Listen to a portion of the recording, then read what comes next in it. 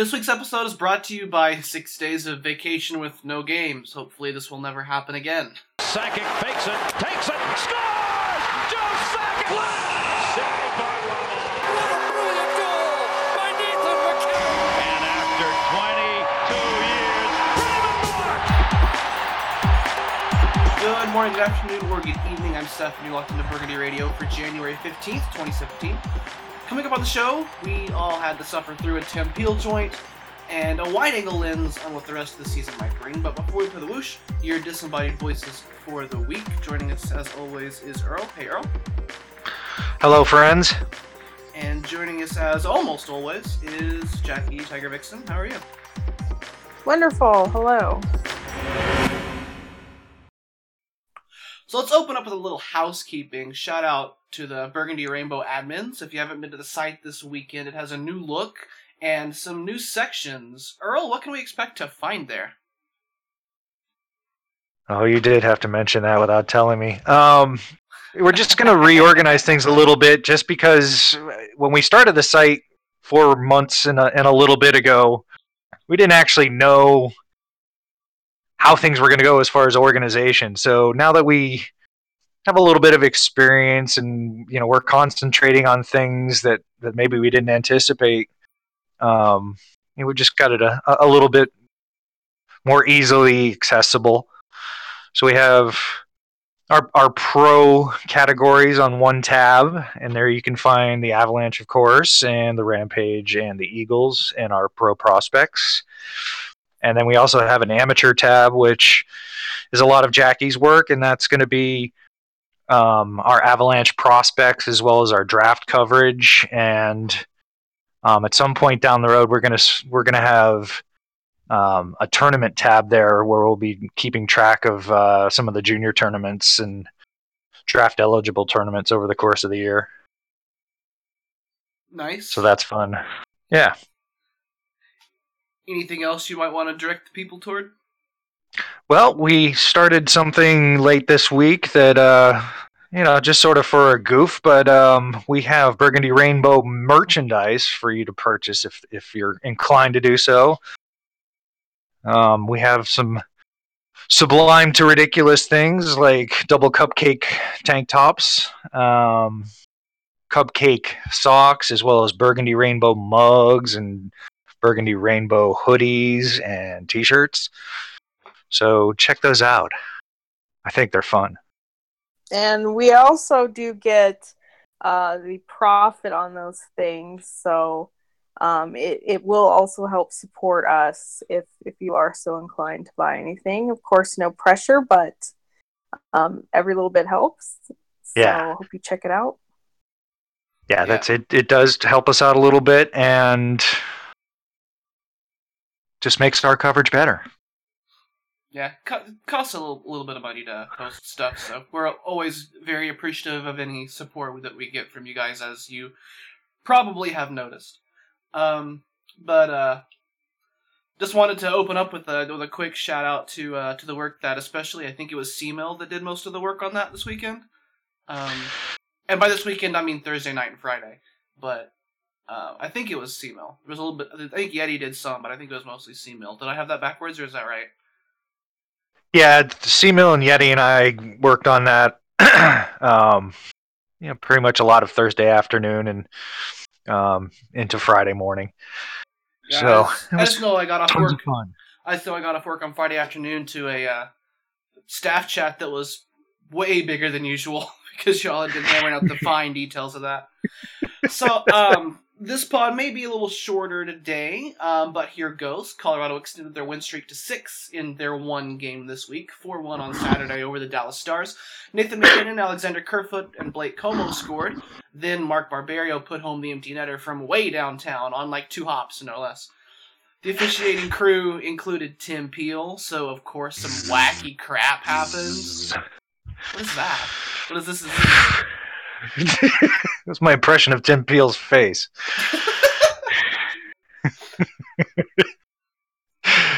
There's always a controversial call when Peel's officiating. Without fail, and was the one that this game couldn't live without for some reason. Ben Bishop has the puck behind the net. He takes up that whole entire space because he's Ben Bishop and he's like 6'12". Como tries to slip between him and the boards and dislodge the puck while he's at it, but he's not able to do so cleanly, and Bishop goes down dramatically, let's say. The puck goes directly to an Avalanche player who scores before Bishop has even been able to get back to his skates. Hitchcock challenges. No goal is the result of that ruling. The rule they use to determine this is that you can make incidental contact with a goaltender outside of the crease, but you can't just hit them. I guess Peel and the NHL decided Como hit him on purpose? Anyway. Yeah, that incidental can be so much open for interpretation there. Yeah, I really hate that rule. I think Como took more liberties than he really needed to. But, you had it right the first time is Bishop just didn't give him any room to get by. And I don't know a way around that. Like, I understand not being able to hit the goalies because they're not padded for it, let's say. They're completely vulnerable on their backside. But on the other hand, they can't use that as sort of a tunnel blocker behind the net. So I don't know how you resolve that, but I think it was the right call, but it's something that needs to be looked at. I'm all for goalie rights, but I think once you decide to leave the crease and wander out there, the goalie needs to take on some responsibility. Yeah, if you're blocking that, if you're not giving a guy a choice of going around you, then you pretty much need to be able to be hit. Right, and I don't think any of us want a goalie just to get lit up or blindsided or something like that. And Como was not trying to hit him. Now, could he have contacted him less? Well, he slew-footed him, so. Yeah, and it is Como who's one of those kind of sneaky guys. But, yeah. But like you said, did Bishop give him much room? Did he decide to pretty much take up that entire area? And yeah, because the goalies know that if you can't really hit them. So if they just, oh golly, I guess I'm in the way. That is some sort of obstruction. And I don't want to see that as something goalies or teams can use to their advantage. It's like if we're constantly looking for ways to improve scoring and offense and things like that, this is an easy way to say, we're not going to let this become an advantage for the defense. Yeah, and it led to some interesting but kind of silly takes from people being like, well, just let the goaltender skate it all the way to the red line if you can't hit him. And that's true, though. And who says no? Who says no? Yeah, exactly. Yeah, probably take the puck from him, but yeah, you certainly can't touch him. And I was going to say Sam Girard would not let that happen. He just hawked that puck right away from him.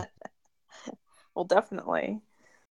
But it's one of the best YouTube hockey videos of all time is Patrick Waugh getting his penalty for crossing the red line. Yeah. Why not have more of that? I'm very glad that this wasn't the outcome. Affected the outcome of the game. It's just like a funny thing that happened, and I'm glad that it wasn't like the turning point of the game, because it just sucks when a game's determined by kind of an iffy call that could go either way. Yeah, it seems we can't have a Tim Peel crew ref a game and not have something stupid like this dominate the discussion about it. So let's talk about something else. What were your other takeaways last night? Oh, first off, the first goal was fabulous. It was an all-rookie goal. Sam Girard takes it away from a Stars player in the Avalanche corner of the zone. Gets it to Greer up by the blue line, who shovels it out to Kerfoot, and Kerfoot makes the most circus goal ever at the other end. Ends up flying and landing on his butt. That was a high-energy goal. That was fun. It was a lot of fun. Yeah. I know. Yeah. It's just, you see, if you're on the bench or even just another player not involved with the play on the ice, you see that, you're just like, yeah! That was really fun. Discord hated that. It was not a fan of that yell at all. It said, we're not going to hear the middle of this. Well, that goal was neat because, yeah, you could see it starting. Like, Kerfoot finishing it was great and everything, and he made that goal, but it did start all the way back with Gerard taking the puck. So it's really neat to see it come together like that for a whole goal, and all three of those guys had their parts in it. And I kind of feel like, maybe we'll get to the bigger storyline of like Bernier and McKinnon and things like that. But I do kind of feel like this game, the kids were kind of an underrated maybe storyline or kind of driving force in this game, because I thought Jost played really well. It was probably Greer's best game. I think Gerard did a lot of good things. Kerfoot, he got 2 points again, 2 even strength points on 9 minutes of ice time. It just keeps happening. Kerfoot and the magic points. And Big Z had 2 points too. I mean, that's also nice to see. I mean, he's now third in defenseman scoring for the Avs. Right, and Gerard has, I think, like 6 points in 6 games, which, that's kind of becoming interesting. Like, all these little things are coming together, and maybe it doesn't seem like it's what's winning a game, but I really think it's these things are starting to come together that are making a difference. Well, I'm glad that you already mentioned AJ Greer's role on the Kerfoot goal, because, like, one of the opinions I keep seeing from people who watched this game a little bit more closely than I did, because I kept getting distracted by stuff, was that AJ Greer played a great game. Yeah, he really did. I mean, that line did a lot better than they have been. They've been gradually getting better, and I'm talking about Greer and Kerfoot and Yakupov. They've been sort of up and down as far as effectiveness, maybe not having the best shot metrics, but they're 3 of the top players as far as shot metrics last night, and they weren't really sheltered. I mean, they played mainly against the Dallas fourth line, but they also played a little bit against the Sagan line. So they were. I'd say for all 3 of them, they really just had a good night, and that's nice to see, because that's something you kind of want to. You want to have a fourth line you can use. We've been asking for that all year, and it's just sort of coming together.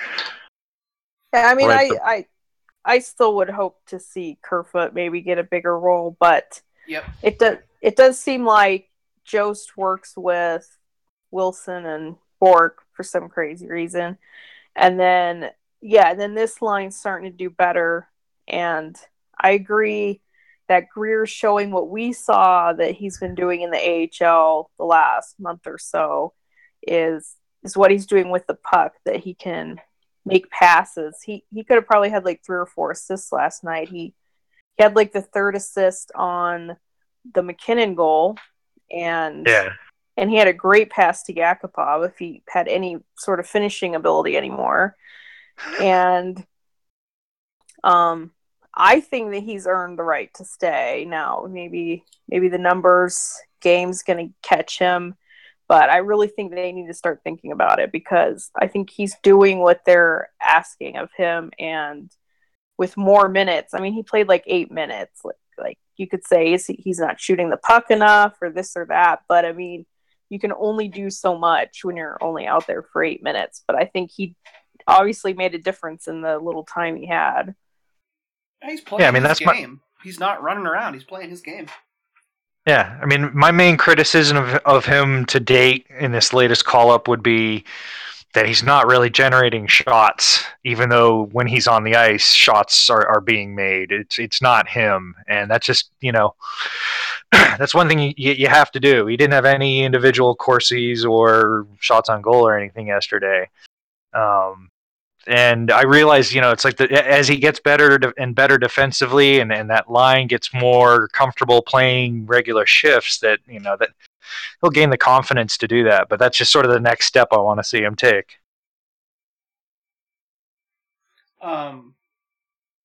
So at some point, you're going to need to see this team have a little bit of a more productive second line.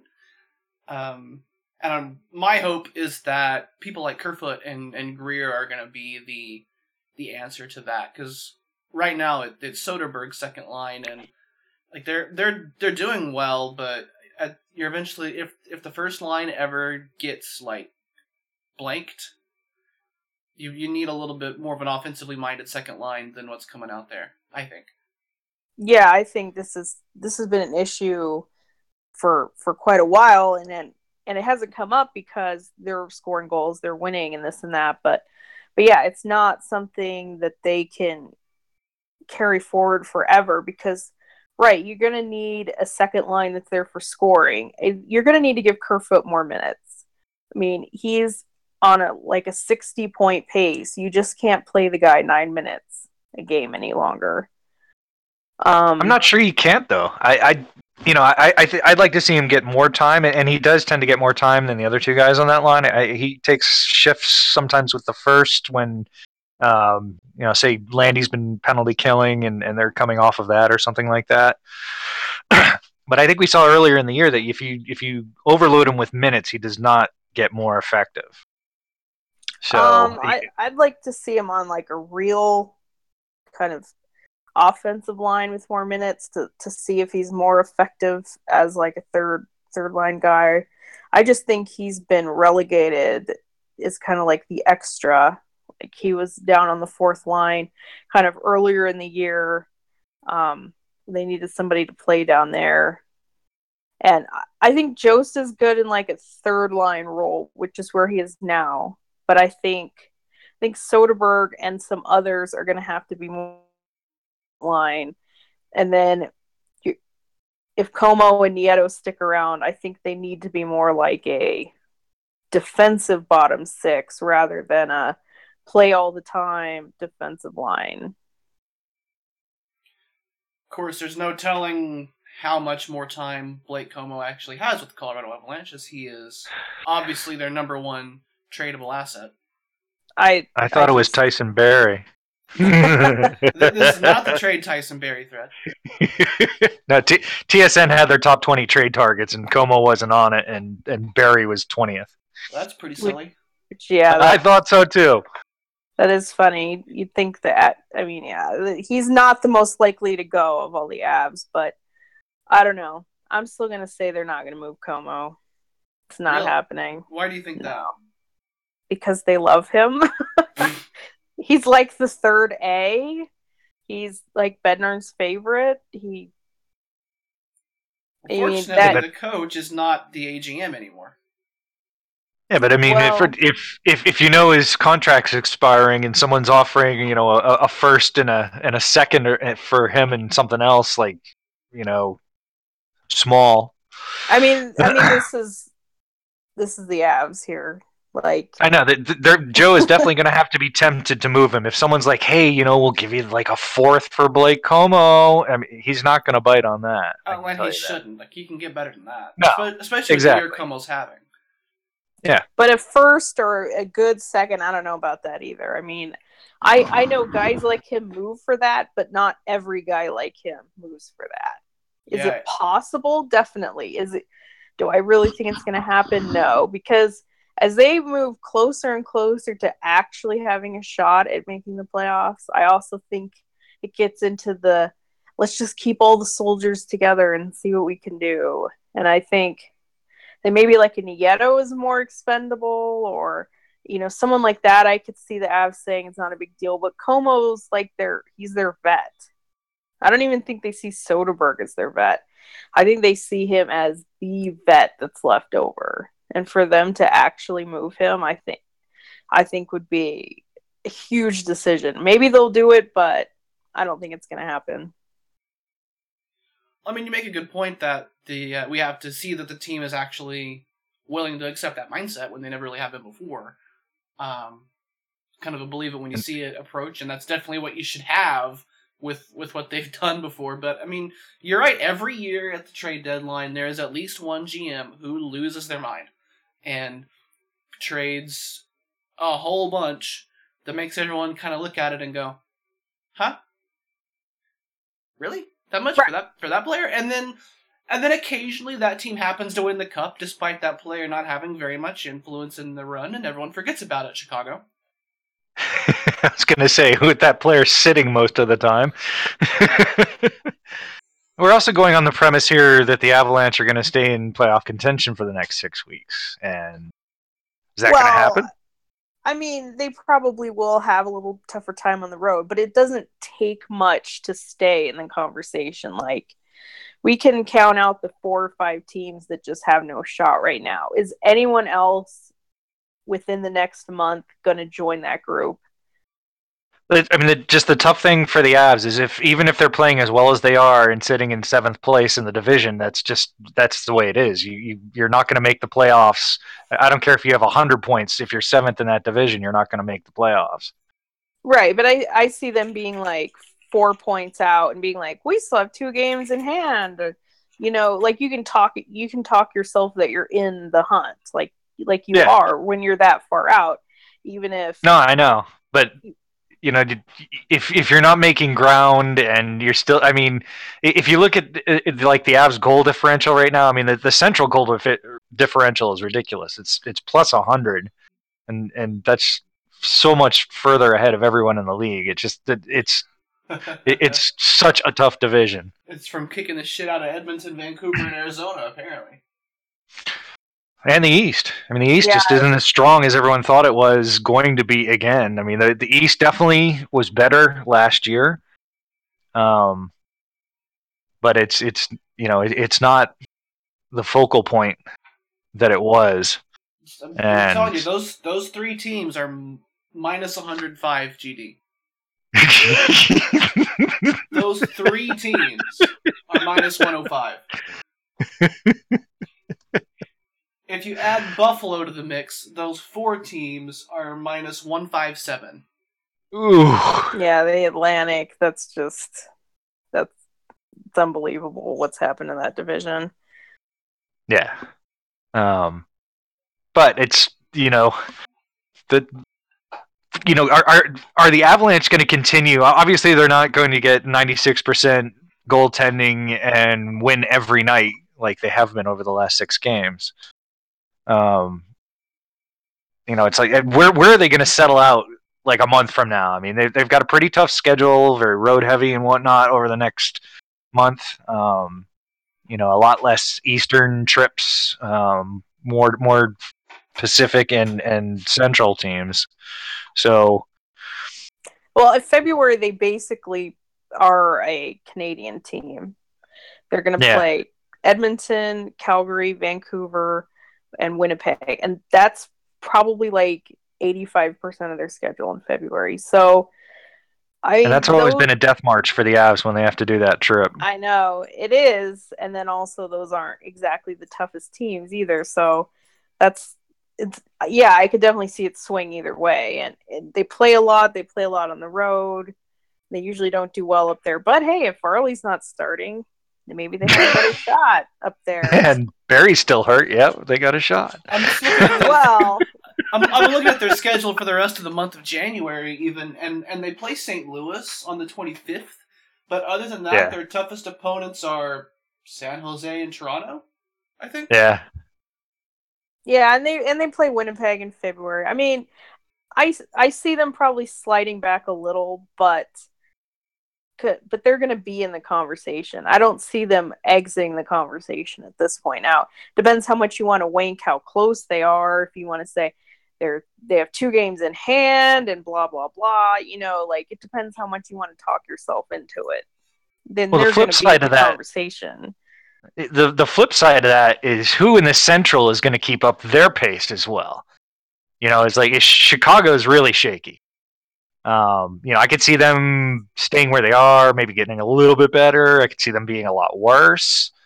I wasn't impressed again with Dallas last night. We don't play them anymore, but still, Thank God. Yeah. I'm tired of that I'm not team. Yeah, I'm not real impressed with them. Minnesota obviously has their flaws, so it's a really tough division to call because you've got teams like the Avs and the Hawks and the Wild and the Stars, all beating each other up along with the top 3 clubs. it's like now that everybody's sort of playing each other rather than playing outside the division for the next, it gets more like that in February, obviously. But, now that everyone's going to have a more division heavy schedule for the rest of the year, that's going to sort some things out, I think. Yeah, February, the toughest teams are Winnipeg a couple of times, and I think there's a game against St. Louis in there. And other than that, it's a bunch of Edmonton, Calgary, Vancouver, those kinds of games. But when you get into March, that's when things get a little bit hairy. Yeah. So February, I could see the Avs starting to take, like some of the bubble teams in the Pacific Division. I could see them getting a little bit less, close.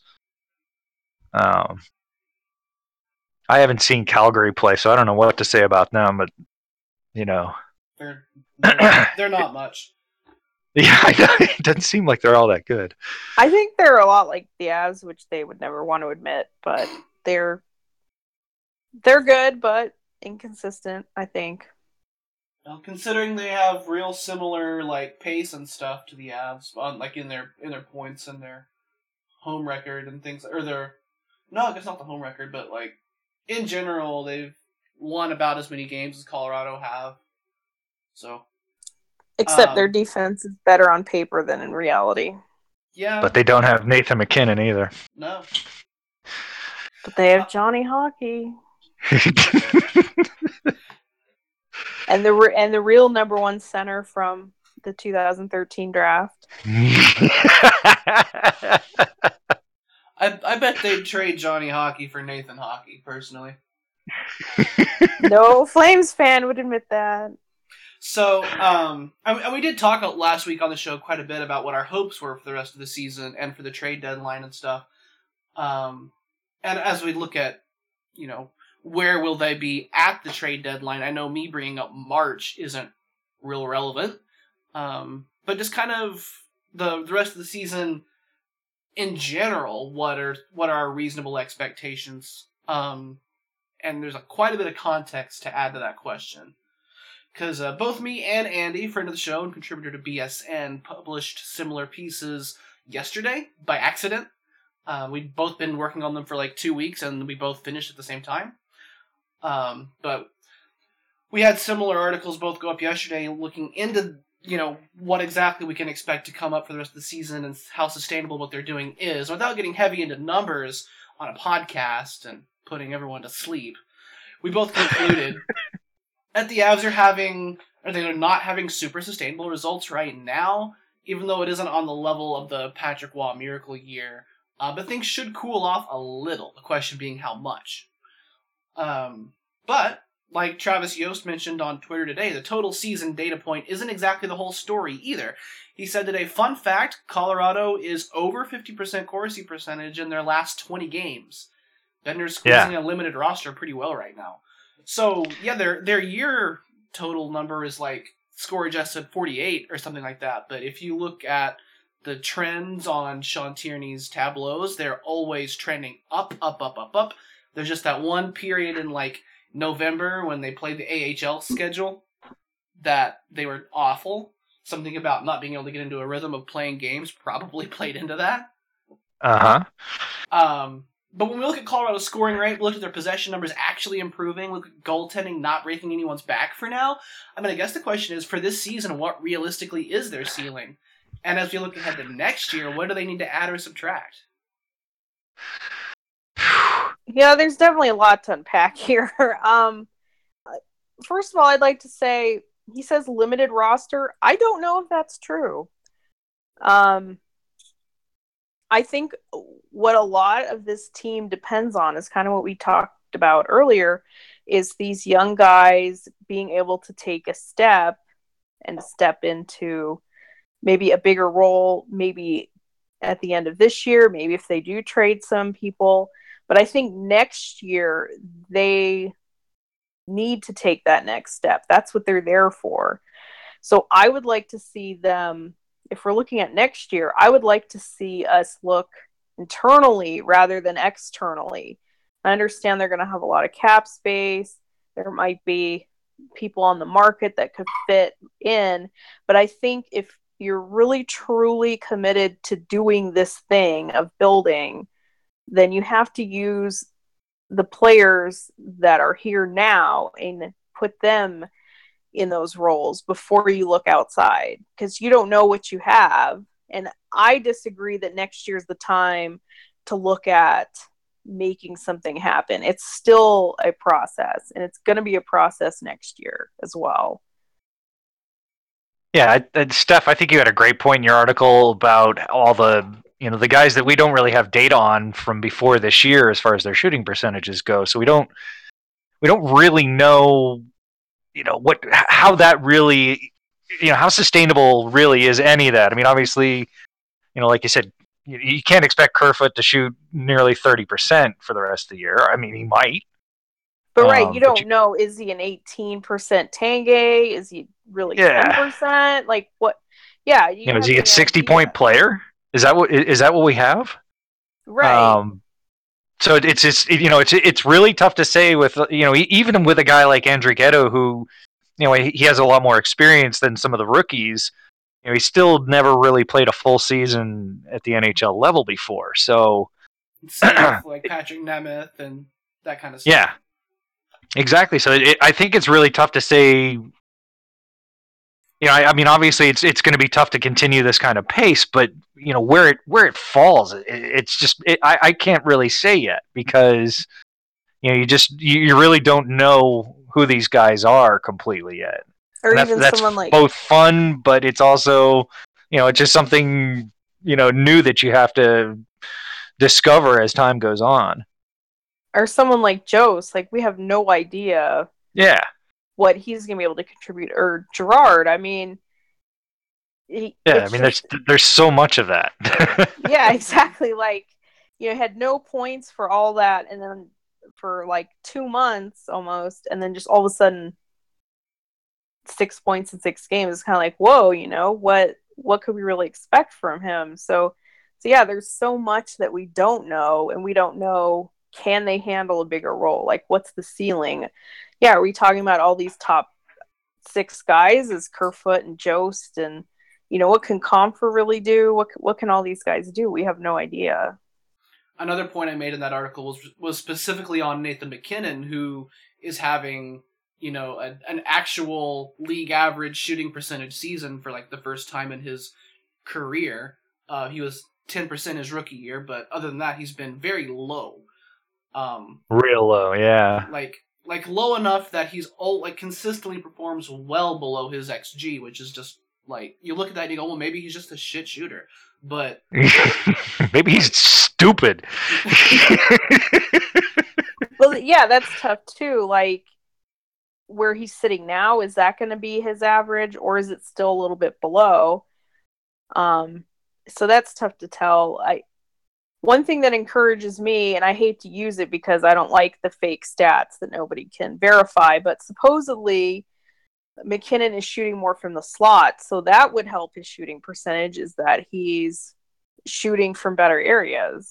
Yeah, so that would actually point to not sustainability. That's not a fake stat. They can actually measure that, and he actually is like significantly higher in his individual expected goals than last season by a serious margin. Yeah, it's not just he's shooting better; he's shooting from better places, because his XG has gone up, and his shooting percentage has gone up. And as far as that being luck or becoming more experienced, I mean, you have to think that getting in better positions to shoot in more dangerous areas, it might be the driver of the whole thing. Yeah, I'm going to conclude it's a little bit of column A, a little bit of column B, and a little bit of column C, which is the rules changes. And we may have mentioned this a little bit last week. I definitely made the point in my article that when Nathan MacKinnon's hands are not being forcibly removed from his stick, he could actually do things with the puck.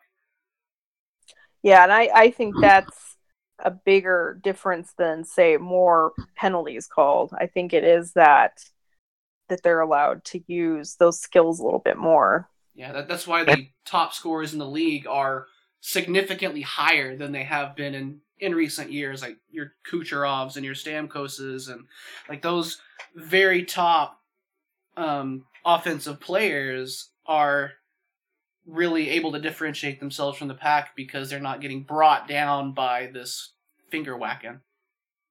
And I think there's a cumulative effect of that as well. It's sort of, when you get smacked real hard in your hand, it takes maybe a game or two for that to recover. And it's like, if you're not dealing with that on top of everything else, it's like, if your hands feel good every day, I mean, that's a big deal as far as shooting. So I think that's something that the league, I don't know if they explored all the ramifications of that before they decided to make the change there, but it's had far-reaching effects, and they've been very positive, I think. Yeah, we hated it for like 3 weeks because it made the game just unwatchable, but players learned, started playing differently, and now we have excitement. We have skilled players using their skill. Yeah, I'm good with how they handled slashing. I think the face-off stuff that doesn't make any difference. I'm glad they kind of cooled down on that, except for throwing a guy out of the face-off circle like every single time they try to take a draw. Well, stop pump faking your puck drop, and that'll go away in a hurry. Yeah, I think there were definitely guys in the league that cheated a lot, and we all know that we're on this team. Yeah, exactly. One of them isn't anymore.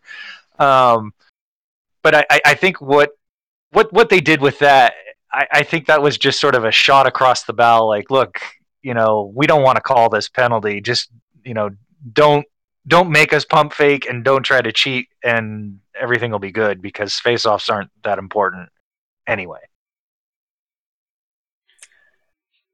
And something else you mentioned earlier was about their possession getting better. And I think that's another thing that's definitely worth keying in on as they move forward is, can they keep that up? And do you guys have any thought on what's kind of causing that?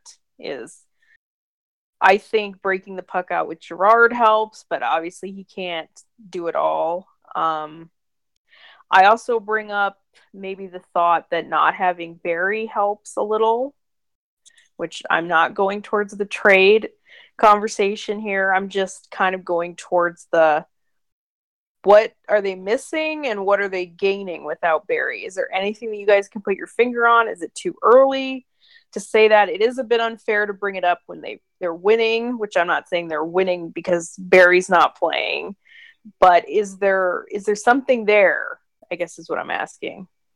As far as Barry or as far as how they're breaking it out? Both. I think all of it. Like, is there anything that you think is contributing to the better possession metrics? And is there anything that you think might be linked back to not having Barry? This predates not having Barry, so I know that, but they've done pretty well in his absence too. I think honestly they're just using their speed a lot better and they're a lot more disciplined. I hate to quote the dude here, but what Ryan Suter said to Russo after the Wild game was just sort of like, they're a really good team now. They used to just run around all the time, and now they're actually using their skill. And I think that's, a very simplistic way of saying that, that they're playing disciplined, good hockey now rather than just trying to, get out of the zone. They're making plays as far as knowing what they want to do with the puck and looking for people to pass to when they're trying to break out. Right, like focusing on the structure actually opens it up for their skill. Yeah. It helps that there's someone on every defensive pairing that can actually leave the zone with possession. I mean, you've got Johnson and Zadorov who both can do it, although Zadorov is more likely to pass it out. And then Sam Girard can do it, which helps a lot. Barberio has been much improved in this, the middle fourth of the season over the beginning. He's got the ability to move the puck out. Tyson Barrie has the ability to move the puck out. I mean, it's not always relying on, well, if you just get it across the blue line and we can get a change. Like, we're not doing that anymore. I think it took... I think it probably took 20 games to get used to the fact that there's no Boschemans or, any of the awful players that we had in the past few years. Everyone out there pretty much is competent. And it's terrible to say that's a great change, but it is.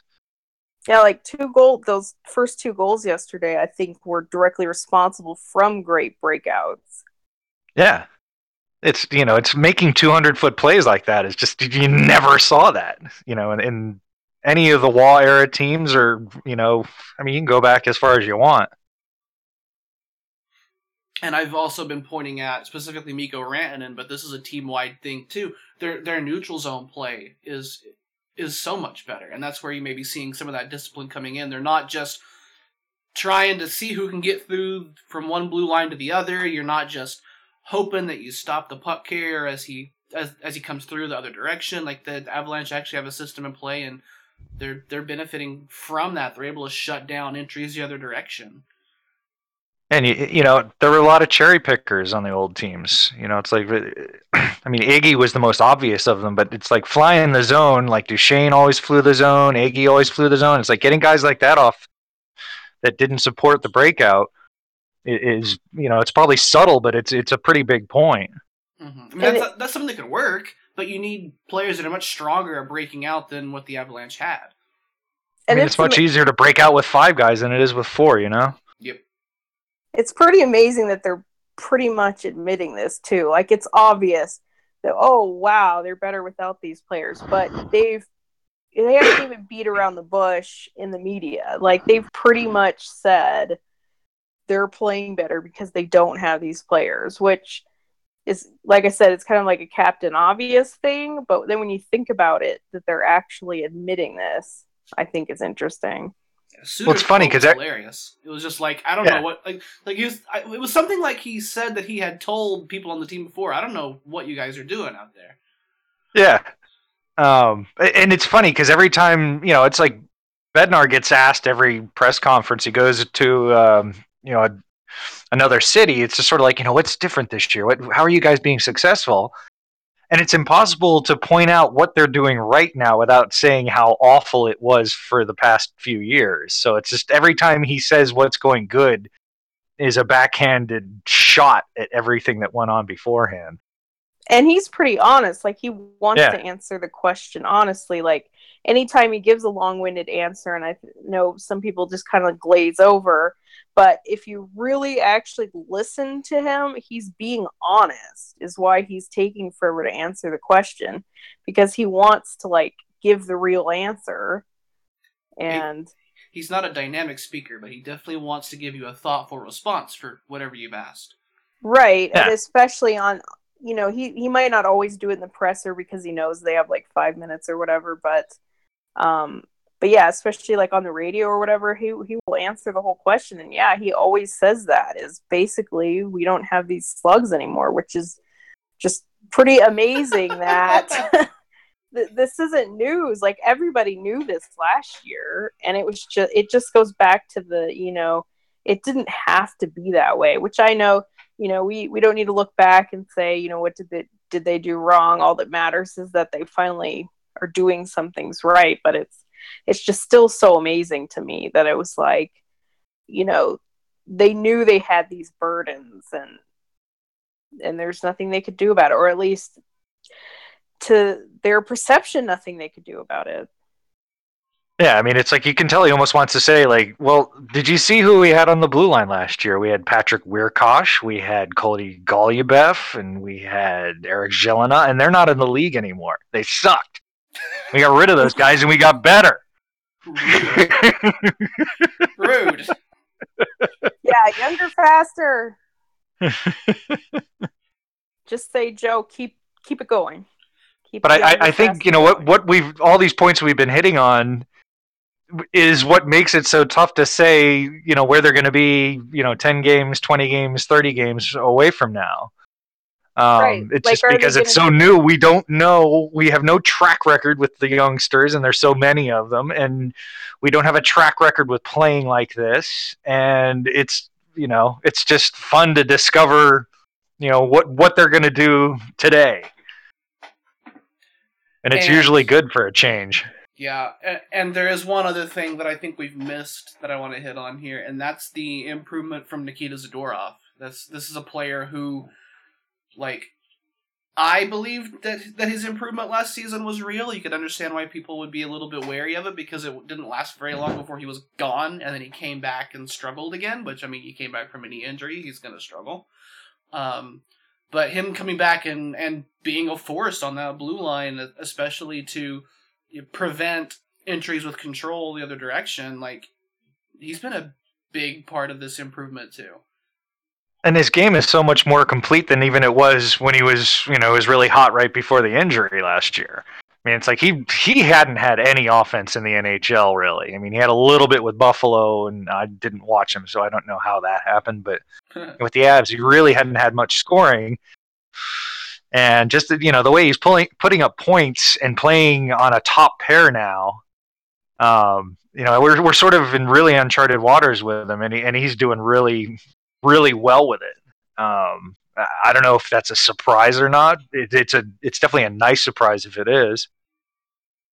But nothing he's doing, you're looking at like, oh, he's never going to do that consistently. I mean, it's like he's just playing good, solid hockey, and just plays are being made that a guy of his size and skill level should be able to make. It's not anything that's really special. It's not a shooting percentage thing, that you can sort of point to and say that's unsustainable. It's just, he looks like what we thought he was going to be. And, that might be part of the kind of the 20 game or so uptick because he is playing all those minutes and his possession numbers are actually really quite good. That could be something where him playing that way and playing more minutes. And if you go down the list of all the top forwards that he's faced and his performance against them, like Tavares, Crosby, Kopitar, what we even had last night. Again, yeah. It's been a whole string of nobody's real top line has been able to do much against the Avs. And it's been consistent like that for a little while, and that might be something that maybe people don't quite realize, or maybe it's kind of lost, or you feel like it's not a big deal to shut for a star not to do much against the Avs one night. But then if you think about it, has anybody really had a huge night against the Avs in, say, those last 20 games? I don't think since the Duchesne trade, when half the team wasn't thinking about the game anyway. Yeah. Well, and another good thing I'm starting to see is that coaches, especially on the road, are trying to avoid matching up their top line against Johnson and Zadorov. And since that oftentimes happens when our first line is out there, that sort of helps because right now Mac is going against a checking line rather than the other team's top line. And I know that's why Bednar likes the Soderberg line too, because he can use that line against the top lines then. Yeah. Well, it's like last night they used Jost's line against Sagan, or Hitch tried to match his first against Jost's line, and they got killed in possession, but they didn't give up anything really. So, I kind of like the way that worked out. It's like it's not just Soderberg's line. It's like if you can make Jost and Wilson and Bork, another line that can match up against top lines, and maybe they take one for the team like they did last night and have crappy stats. But it's like if the other team's top line isn't scoring, that's huge. Yeah, and I don't want to diminish the game that Jonathan Bernier had last night. Like he was outstanding, and he faced a lot of shots from really in close. So that game could have easily not been 4-1. The Avalanche outshot Dallas, but they were by no means shot dominant. Yeah, the penalty kill was huge last night too. That's another thing. If the penalty kill can stay even top 10 all year, yeah, they're second better now. We spent like 2 weeks of this show going, boy, they've got to fix the penalty kill.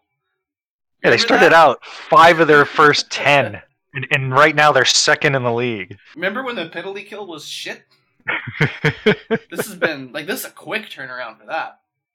Yeah. But I just think it's amazing that something that looked like maybe a tragic flaw of the team early on is now one of its biggest strengths. Yeah, And as much as we hate the power play, I mean, it's got a pretty decent conversion rate, and it happens a lot.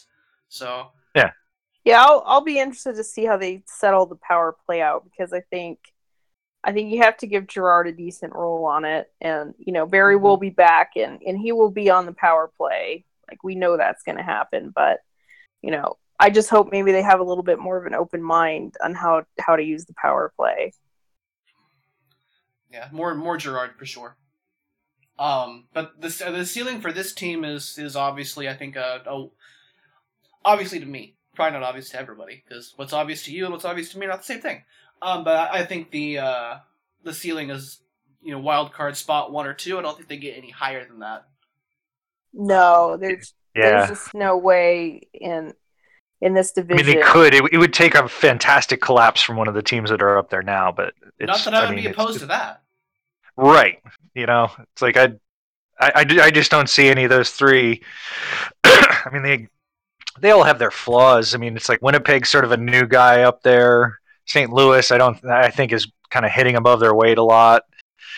But it's like for a realistic top for the Avs this season, you're looking at one of the wild card spots, and there's nothing wrong with that. No. Now, is it realistic to expect them to end up in one of those wild card spots? This is the next question. And that's where you start to look at, a lot of their Death March games are not against the strongest opposition until after the deadline. Yeah. And that's when you get into March, and that's when you start seeing Minnesota, Nashville, Columbus, Minnesota, St. Louis, Nashville, Chicago, for the second time, even though Chicago's struggling, they're still not terrible. LA, Vegas. I mean, March is gonna be rough. Yeah. I think I really think the Avalanche could be in a decent position coming out of February, and I hope that doesn't change their strategy at the deadline, but because March is going to hit them in the face. Yeah, I agree. I hope they really stick to the plan. What's so important, and what I talk about a lot, is just things are great, but let's be honest, it's not unheard of that they bottom out and then have kind of a refreshed momentum that they have after having an awful year. We see a lot of good things that should be able to help in the future, but they really have to keep this in perspective. It's not like we haven't seen this before, and it's not just the miracle year. It happened after they drafted Duchesne. It happened after they drafted Landeskog. It's a process, and there's so many steps that they have to get through. They have to get through next year and maybe even the year after that to really build something. So yeah, I hope that they just don't take this next month and think that there's anything different. A reason to change their plans anyway. There definitely is signs of real difference, but it's just going to take time. I mean, I think I would settle for not doing any harm.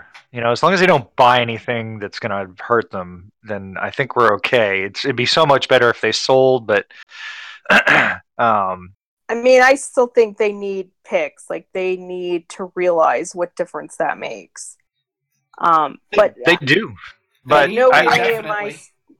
I know how tempting it is, and it's not just with the Avs; it's any team. They see where they are, and it's hard to justify when you're really on the bubble to get rid of a guy that's a strong part of your team.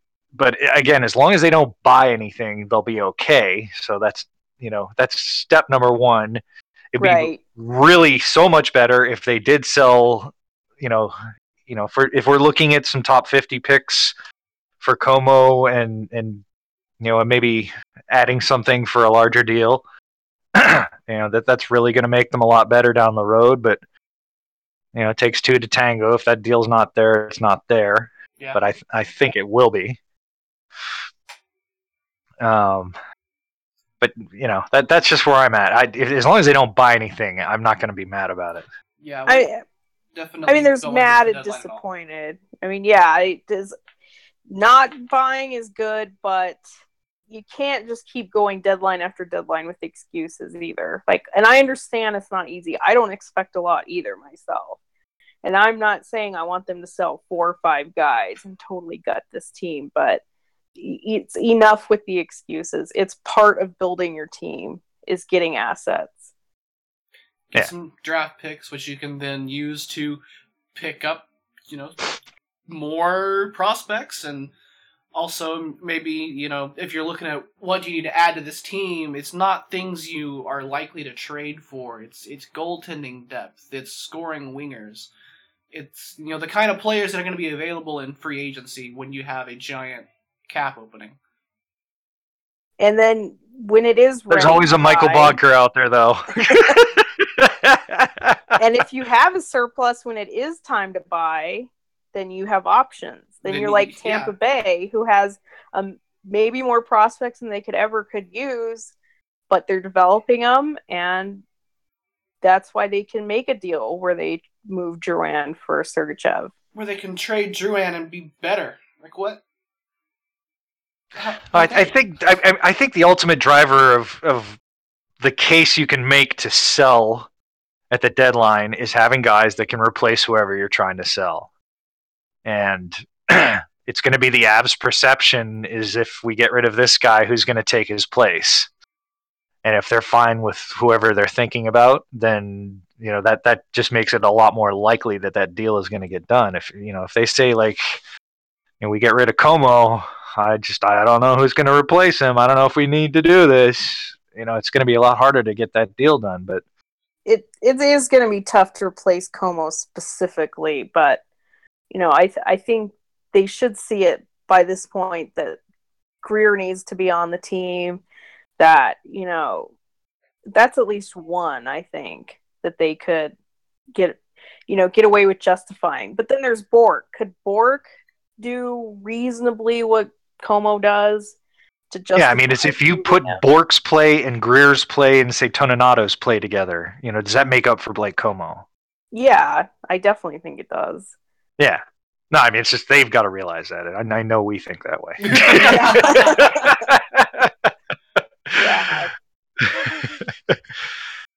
But yeah, I mean, that's just it, and it's it's partially from the coaching staff. They've got to come out and say, if Joe asks, what's it going to look like if we trade this guy, the coaching staff has to say, I think we have this. I think this guy and this guy can do these roles, and I think we'll be fine.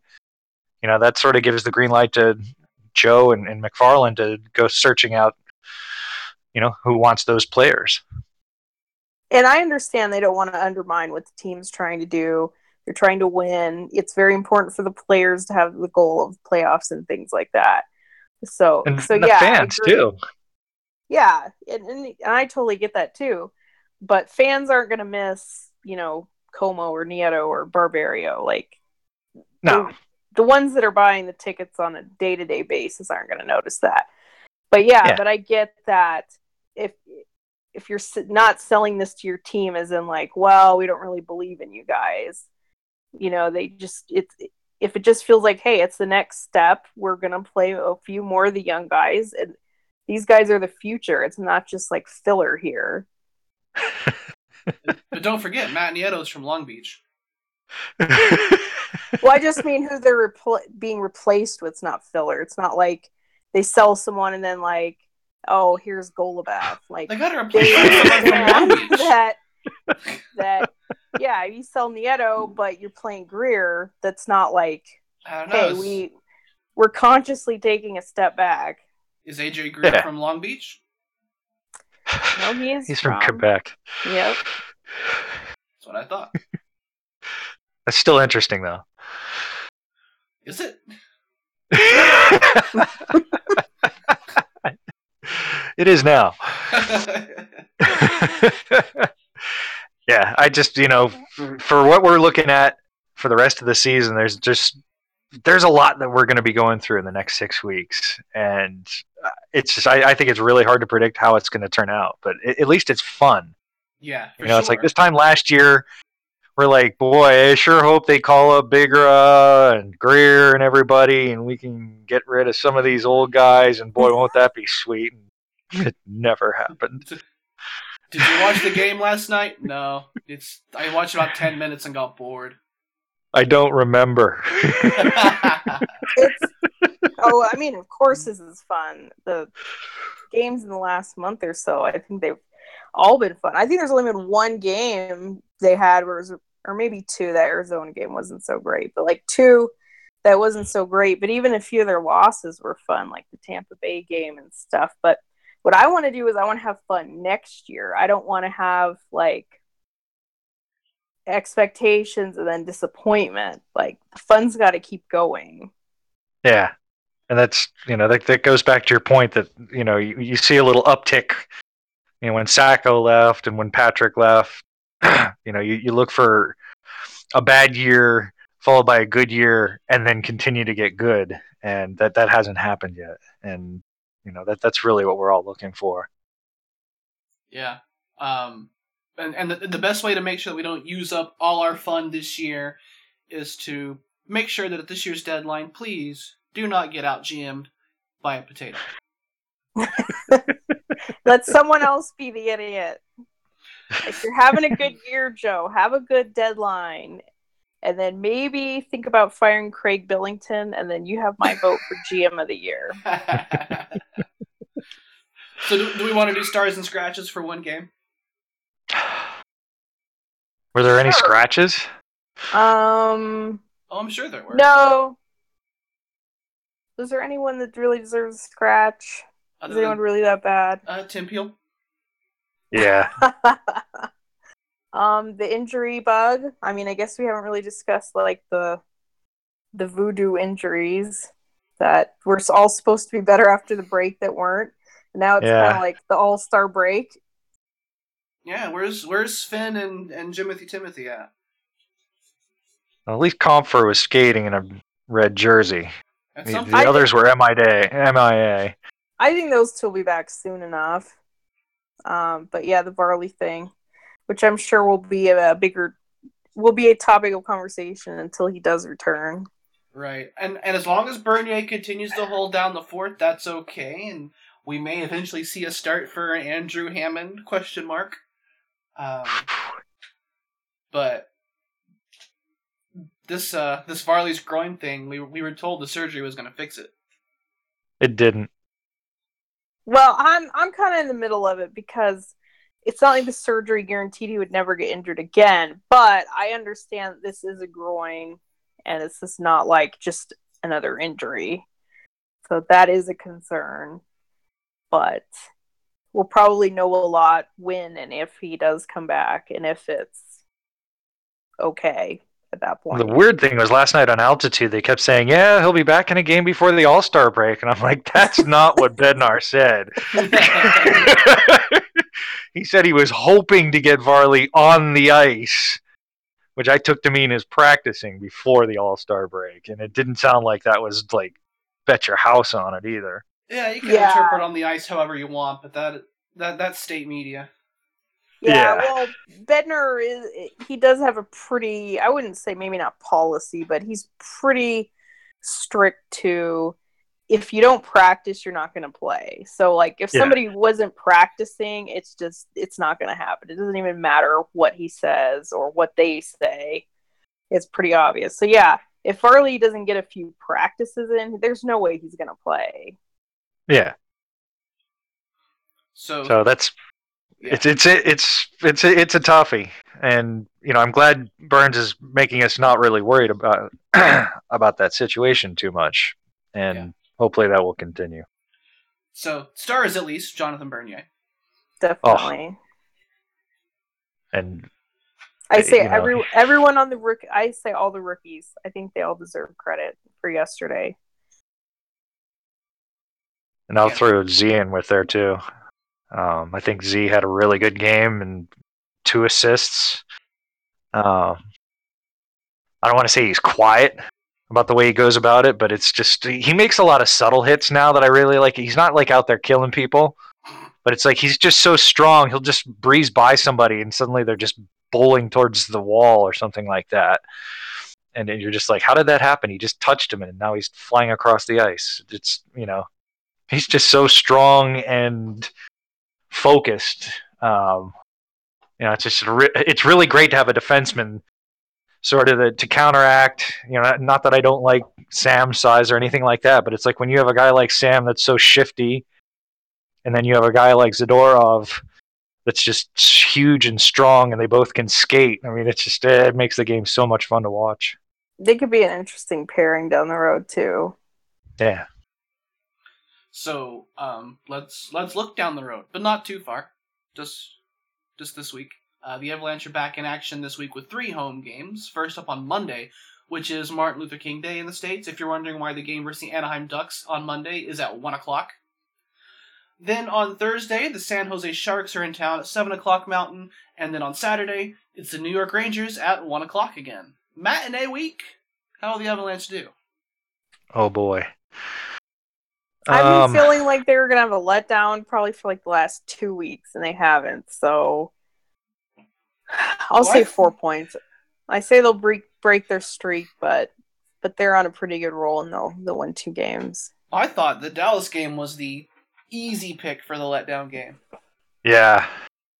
I just didn't know what to expect coming into that. But it was lucky that they were off their bye week, too. Yeah, I mean, that was as much as it wasn't a boring game at all, there weren't that many shots. Yeah. Neither team had 30 shots on goal. Which is kind of crazy for a Dallas game. Yeah. Those used to be good for about 80 to 90 total shots. Yep. Yeah. So you got 4 points. What have you got, Earl?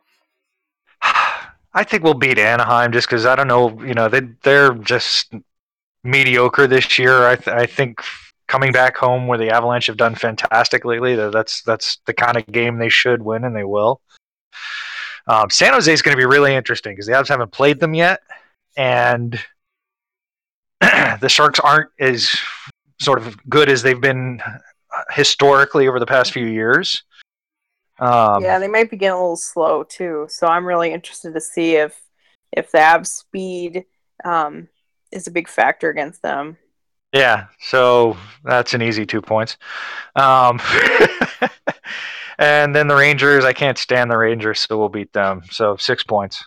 And I think the Rangers are playing better than they did earlier, but yeah, I could see them playing that.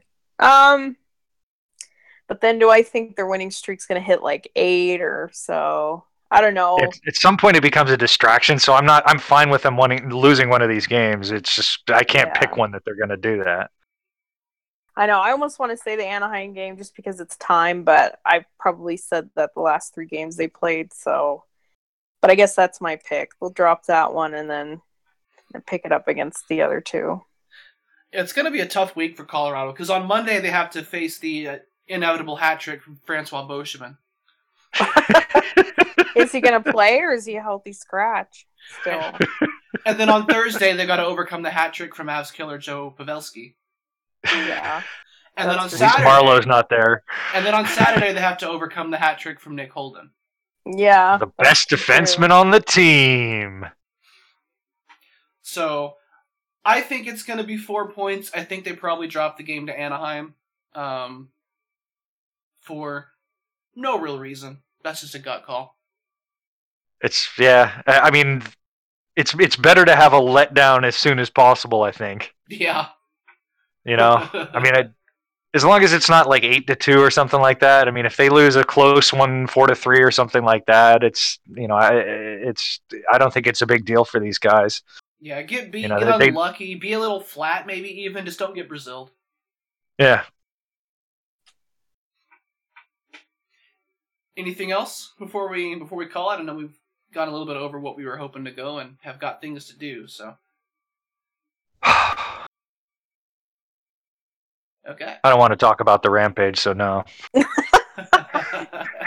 Yeah, that's its whole other. There isn't time to go into that right now. Yeah, well, whatever happens, whichever former Avalanche or Avs killer gets the hat trick this week, you can find out here. Make sure to Check out the podcast on SoundCloud at soundcloud.com/BurgundyRadio. If you've had trouble downloading from SoundCloud over the last few weeks, my bad. I messed up a setting. It's fixed now. You can also catch the show on Mixcloud at mixcloud.com/BurgundyRadio on your favorite RSS feed or podcatcher, on iTunes, on Google Play Music, on burgundyrainbow.com where it's always posted. And make sure to join us in the Discord to chat hockey and movies and the flu and whatever all day, every day on the Burgundy Radio Discord. Whatever happens next week, we'll be back probably the same time as always, although the Saturday game is early, so we may record Saturday night. I don't know. We'll see. Keep your head up in the dirty areas, and we'll see you next week. It is Joe Sakic scores! Joe Sakic scores! Surely that's gotta be it. I found out like an hour ago that I have somewhere to be in an hour and 15 minutes from now. Me So- too. 45 minutes. That's okay. I'm on my phone. I can turn it on whenever. Yeah. I have So Ottawa if we're gonna on. miss much. Not any goals. Might miss goals. Just Yeah, if they score, they tend to score really early. That's true. If not, they tend not to score at all. Yeah, you can tell what kind of game it's gonna be like 10 minutes into the game.